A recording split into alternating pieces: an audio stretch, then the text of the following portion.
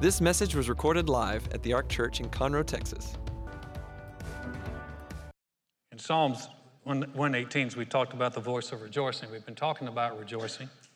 And one of the people I read a lot on rejoicing is David. David in the Psalms, and we talked about that being a great way. If you've never, maybe you're not accustomed to rejoicing or spending time praising the Lord. And I encourage you to do this in your own devotional time. If you have music, music is a great way to help get you started, get the right music. How many of you know good music can lift you? And sad music can actually bring you down. And I would tell people, and they would look at me funny. I said, listen, if you're going through a tough time, you might want to give up some of your music. If you're really going through a hard time, you don't want to play a lot of music that you used to listen to that brings back a lot of memories.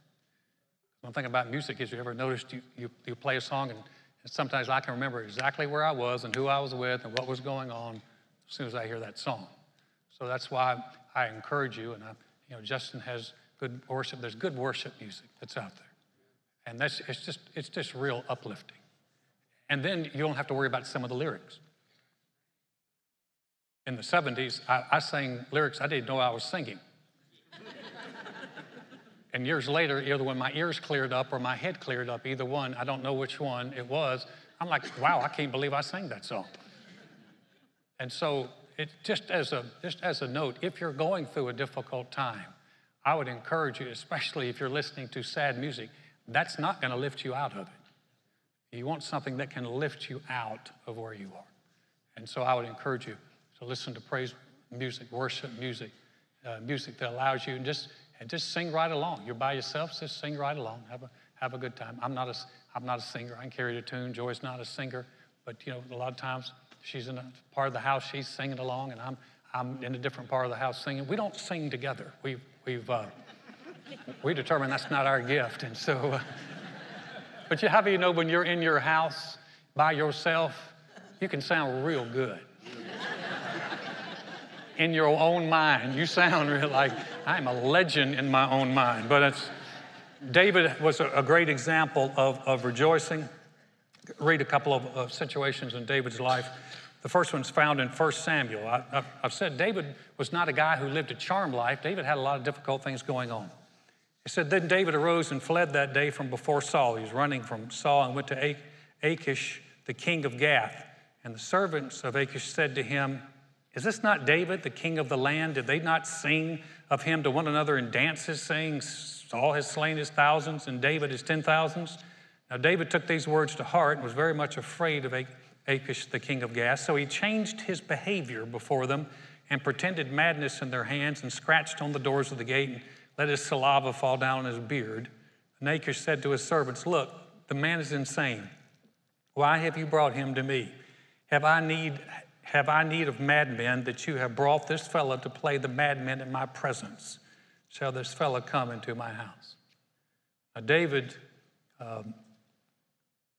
lived a life, again, sometimes we look at these people in the Bible and we think, well, they didn't deal with real stuff. I deal with real stuff. They didn't deal with real stuff. This is real stuff. He's running from Saul, who's trying to kill him. And so he goes to the Philistines, and this was the king of the Philistines. And when he shows up, he's looking for refuge.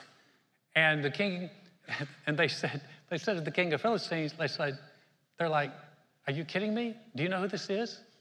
This is David. He had a song ran on the top 10 for a long time. Saul killed thousands, David killed 10,000s. And when David heard that, it scared him to the point where David's next move is to act like he's crazy. So now, how dignified is that? That you got to come in and grovel and scratch on the gate and slobber all over yourself until the king looks and goes, look, I got enough crazy people around me. Do I need another one? Is basically what he's saying. Get rid of this guy. So when David leaves, the scriptures tell us that he wrote a psalm. Now you think that when David would write a psalm after a situation like that, it's probably, dear Lord, why am I here? Why am I going through this? You know what he wrote? He actually wrote Psalms 34, one of my favorites. I will bless the Lord at all times. His praise will continually be in my mouth. My soul will make its boast in the Lord, and the humble will hear of it and be glad. Oh, magnify the Lord with me. Let us exalt his name together. I sought the Lord, and he heard me and delivered me from all my fears. They looked to him and were radiant, and their faces were not ashamed. This poor man cried out, and the Lord heard him and saved him out of all his troubles. The angel of the Lord encamps all around those who fear him and delivers them. Oh, taste and see that the Lord is good. Blessed is the man that trusts in him. Can you see what I'm talking about? Rejoicing despite what's going on. That you're in the middle of something. And here's the thing. We all wind up in the middle of things, and he writes that beautiful song. I will bless the Lord at all times. David, when he runs, you think, David, did your life get better? Well, not quickly. Because he runs, and let's look in verse chapter 22 of 1 Samuel. David therefore departed from there and escaped to the cave of Adullam. So when his brothers and all his father's house heard it, they went down to him there. And everyone who was in distress, and everyone who was in debt, and everyone who was discontented gathered to him. So he became captain over them, and there were about 400 men with him. So here's David. He leaves from acting like a crazy guy. He goes, and now he's hanging out in a cave. Now remember, David was, when he was about 18 years old, was called by God. The prophet came, poured oil on his head, and the Bible said he was anointed to be a king. So he is anointed to be a king, and now he's living in a cave. And so the cave, I don't know about you, but palaces are better than caves. So, you know, he could you imagine this guy has got to be thinking, he could be thinking this, Lord, I got to act crazy to escape from this guy, and now I'm living in a cave. The cave of Adullam. And then a bunch of people come down to him. But you think, isn't this great? All these sharp people. No. Everybody who owed money, everybody who's unhappy.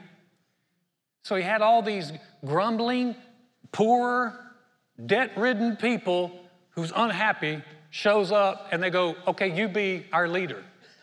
You know, David probably wants to go back to the Lord and go, Lord, I'm supposed to be king, and here I am in a cave, and now you send me this group of misfits. And yet David was able to take that group of misfits and turn them into one of the greatest fighting forces known to Israel. But here's the thing. You have opportunities to be upset. David writes another psalm. I love the fact he writes these psalms. He says, Lord, in Psalms 57, it said, be merciful to me, O God, be merciful to me, for my soul trusts in you. And in the shadow of your wings, I will make my refuge until these calamities have passed by. Guys, that's a great psalm to get a hold of right there. Lord, I'm going to trust in you. Some of you are going through some tough times right now. The best thing you can say is not, why me? Oh God, why me? Why am I going through? The best thing you can say right now is, Lord, I'm going to trust in you. I'm going to go to you. I'm going to get close to you until these calamities are going to pass me by, because they're not coming to stay. They're coming to go. And they're going to come past me. And so he said, these calamities, and then he says this, my heart is steadfast, O God. My heart is steadfast. I will sing and give praise.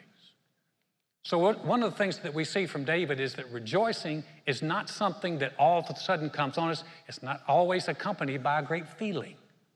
It's accompanied by a heart decision that in the middle of this, I'm going to rejoice.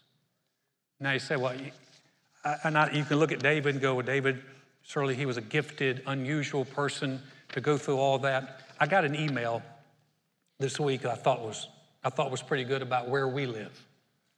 And this lady, I won't share her name, but she said, I thought I'd share a quick story with you regarding rejoicing. Quick background, my past is riddled with more testimony than I care to ever share, but such experiences have resulted in a genuine and deep appreciation for my salvation and for life in general. As such, I'm typically a positive glass half full person. So while the last 2 weeks of The Voice have been encouraging, I've somewhat disregarded their application to me specifically. Tee-hee. Just typing this makes me chuckle. Isn't God good to remind us of our need for him? This morning I had a few meetings at our local elementary school, so I was headed into the office a bit late. On my way to work, I decided to stop by Whataburger to grab a quick breakfast, as I typically don't leave the office once I've arrived. I placed a mobile order at 10, 11 a.m., thinking I still have plenty of time to get to the office before my first meeting at 10:30. Ha! It took 10 solid, painfully long, agonizing minutes to get through the line at Whataburger. I found myself thinking, are you kidding? I placed a mobile order. I paid via mobile. I ordered a single solitary taquito, nothing more. I know you have taquitos wrapped up and ready. Is it really taking 10 solid minutes to bring out a taquito, for goodness sakes? Dude, couldn't you have brought my taquito at the same time you delivered food to the guy sitting in the line in front of me? My gosh, this is so inefficient. And then God quickened my spirit, and I immediately began praising him. Now listen to what she says. My negative thoughts quickly turned to positive speaking. Lord, thank you for a mobile phone to place a mobile order. Lord, thank you for a vehicle to sit in while these poor folks are delivering food in this heat. Lord, thank you for the money in the bank to pay for the taquito. And so, she might not be in the cave of Bad-Dulum, but she's in a line at Whataburger.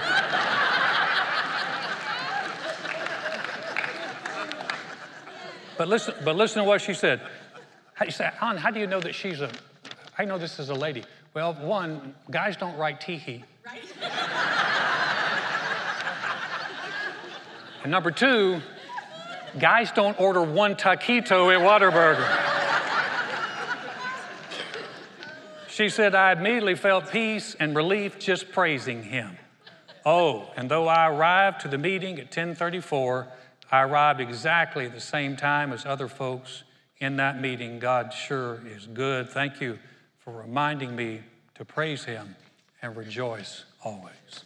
Isn't that good? That's a good.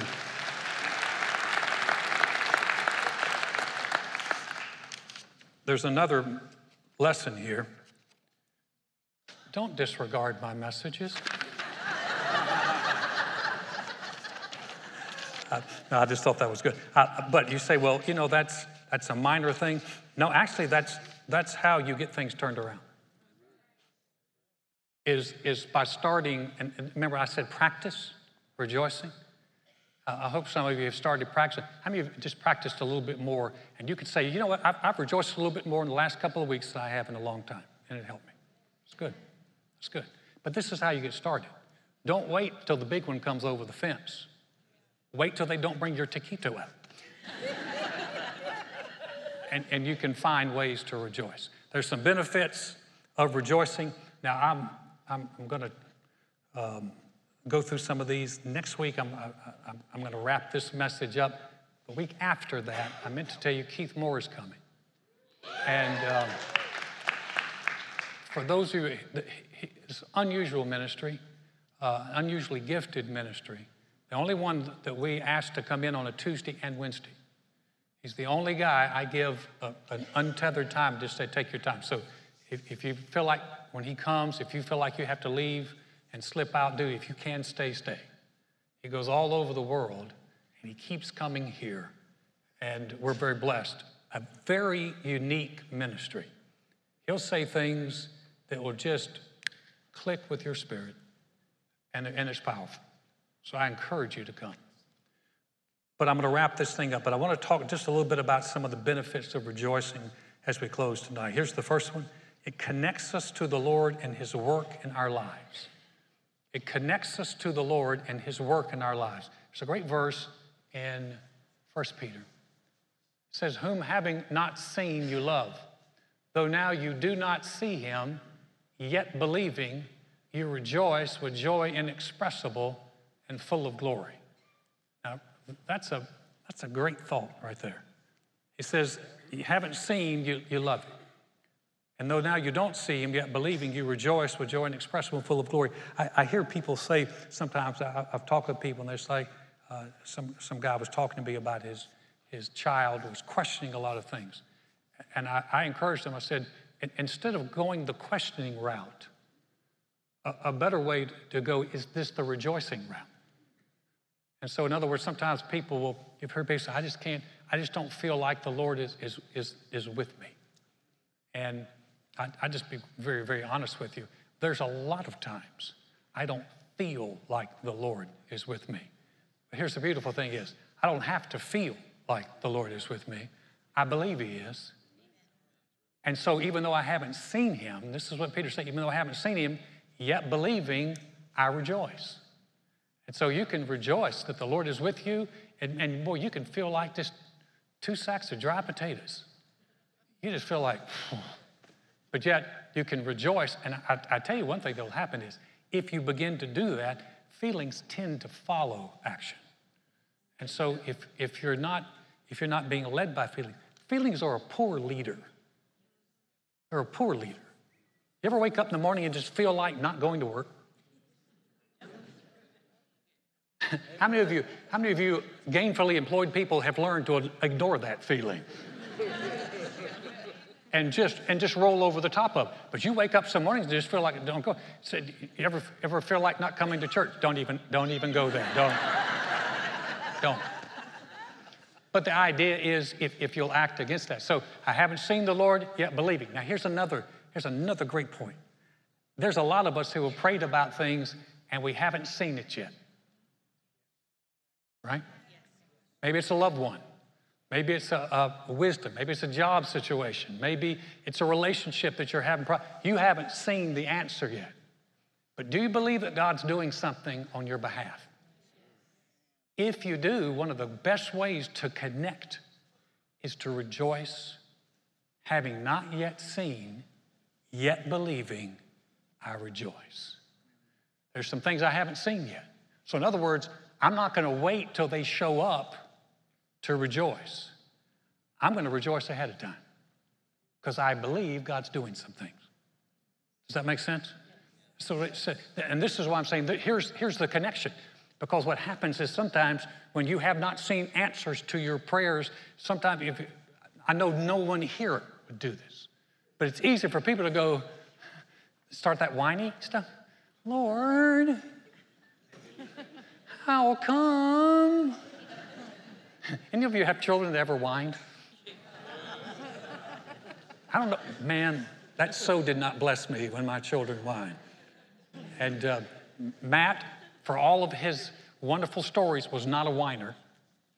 But my youngest one, oh, he could whine with the best of them. And I never looked at Joy and went, this so blesses me when he whines. Like, I just want to take him and hug him. There's something about us that we don't like it. And yet there's something about us that sometimes we find ourselves doing it to the Lord. So next time that you tend to go, Lord, and I don't understand, and why? You just say, Lord, I thank you that you're working. And even though I haven't seen it yet, I am rejoicing in you. I'm rejoicing in my salvation. I'm rejoicing in Jesus. I'm rejoicing that answers are on the way. Thank you, Lord. And I'll tell you something, that will help you so much. Because sometimes these feelings can overwhelm you and you're thinking, it's never going to come to pass. I'm never going to see it. I don't know it. And if you go there with your thinking, it leads you down a dark road. But instead, if you can think about my friend in the Whataburger line, it's going to go, I'm going to switch this out. And instead of just being despondent, I'm going to rejoice. And thank you. Because I believe you're doing something. Having not yet seen, yet believing. So it connects you to the Lord and his work in our lives. Second thing is it helps us keep from becoming down and despondent. I'm going to move through this pretty quick. There's a great verse in Habakkuk. Habakkuk's one of those verses in the Old Testament, one of those books in the Old Testament that oftentimes where the pages get stuck together. But in Habakkuk 3, it says, though the fig tree may not blossom nor fruit be on the vines, though the labor of the olive may fail and the fields yield no food. This is not a good day. Though the flock may be cut off from the fold and there be no herd in the stalls, yet I will rejoice in the Lord. I will joy in the God of my salvation. The Lord is my strength. He will make my feet like deer's feet. He will make me walk on my high heels, not high heels, high heels.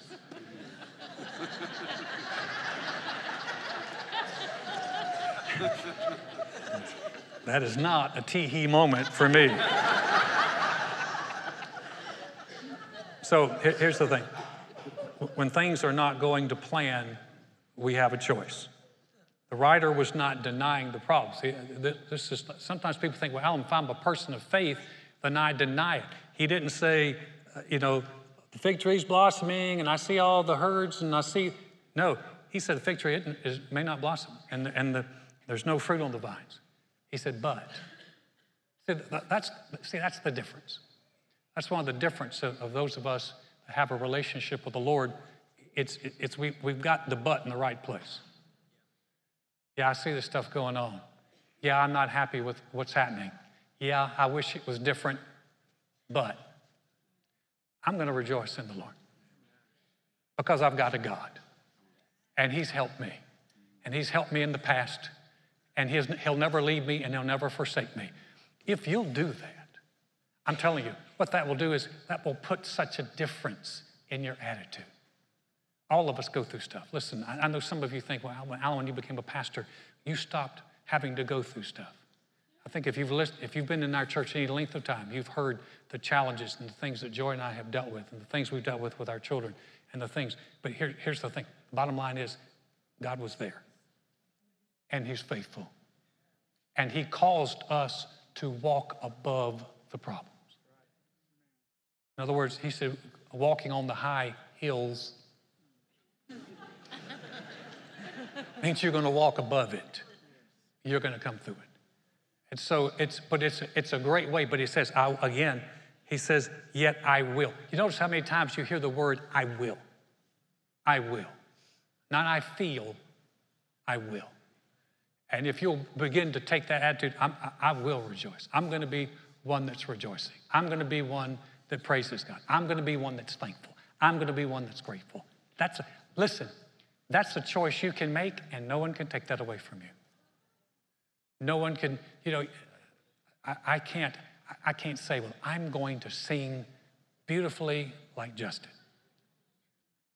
Only in my head, in my house, when no one's around. It's not happening.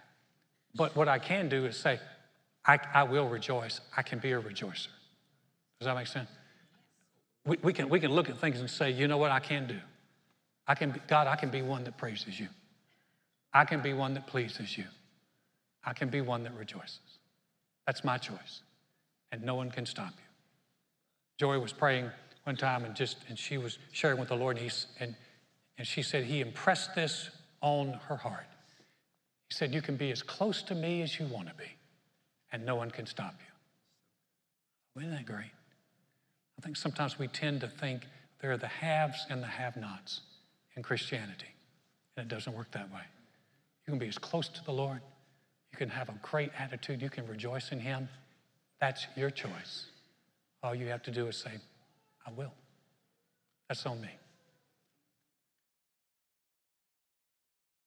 It's a place of spiritual safety.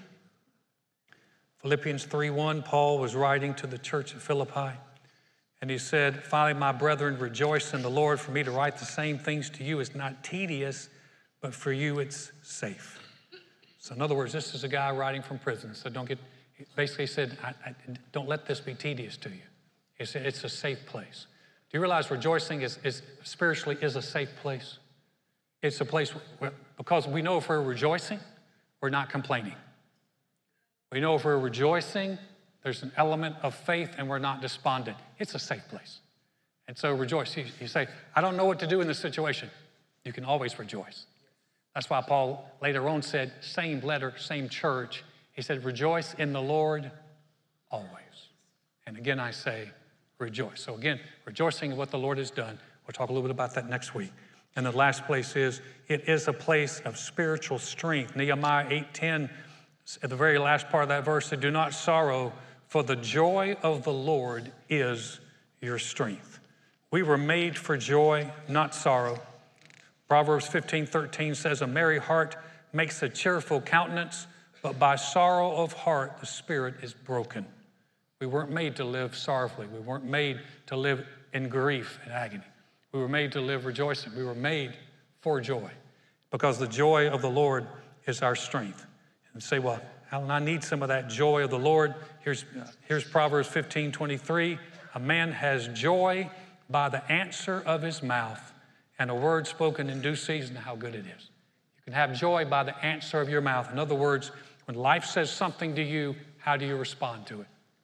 When situations say something to you, how are you going to respond? You can respond with despondency. You can respond with agony. You can respond with cussing. You can respond with anger.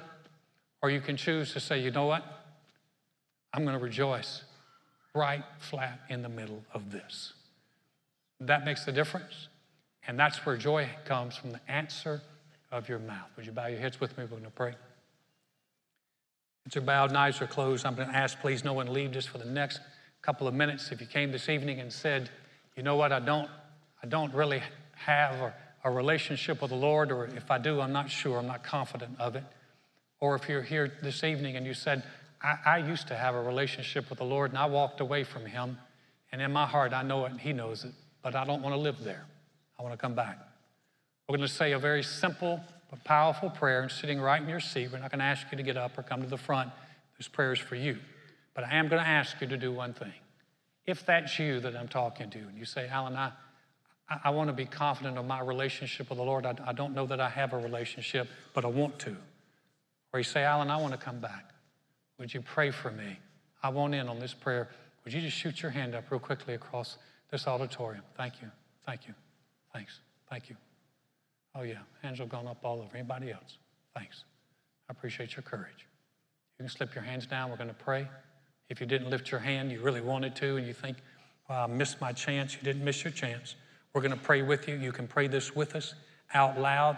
This is the answer of your mouth to your situation. We're going to pray and say, dear God, I know mankind needs a Savior. I know I can't save myself. Jesus, I believe you're the Son of God. I believe you died on the cross for my sins. And God raised you from the dead.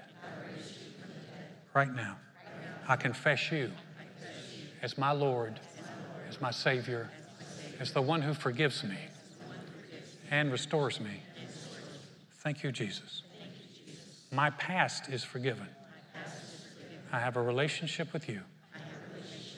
I'm a new creation in Christ because I've said yes to you.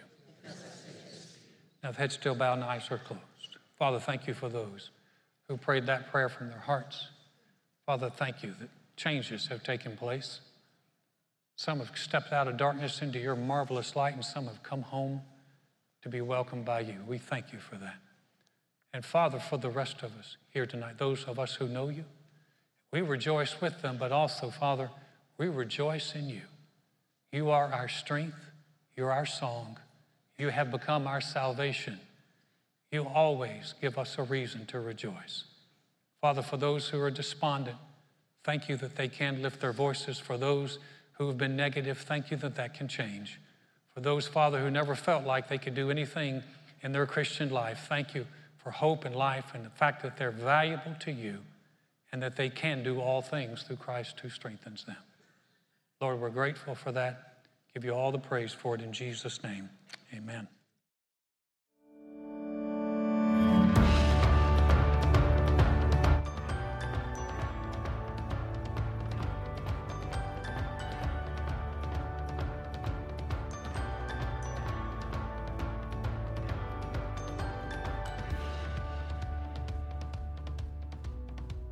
Thanks for listening to this message.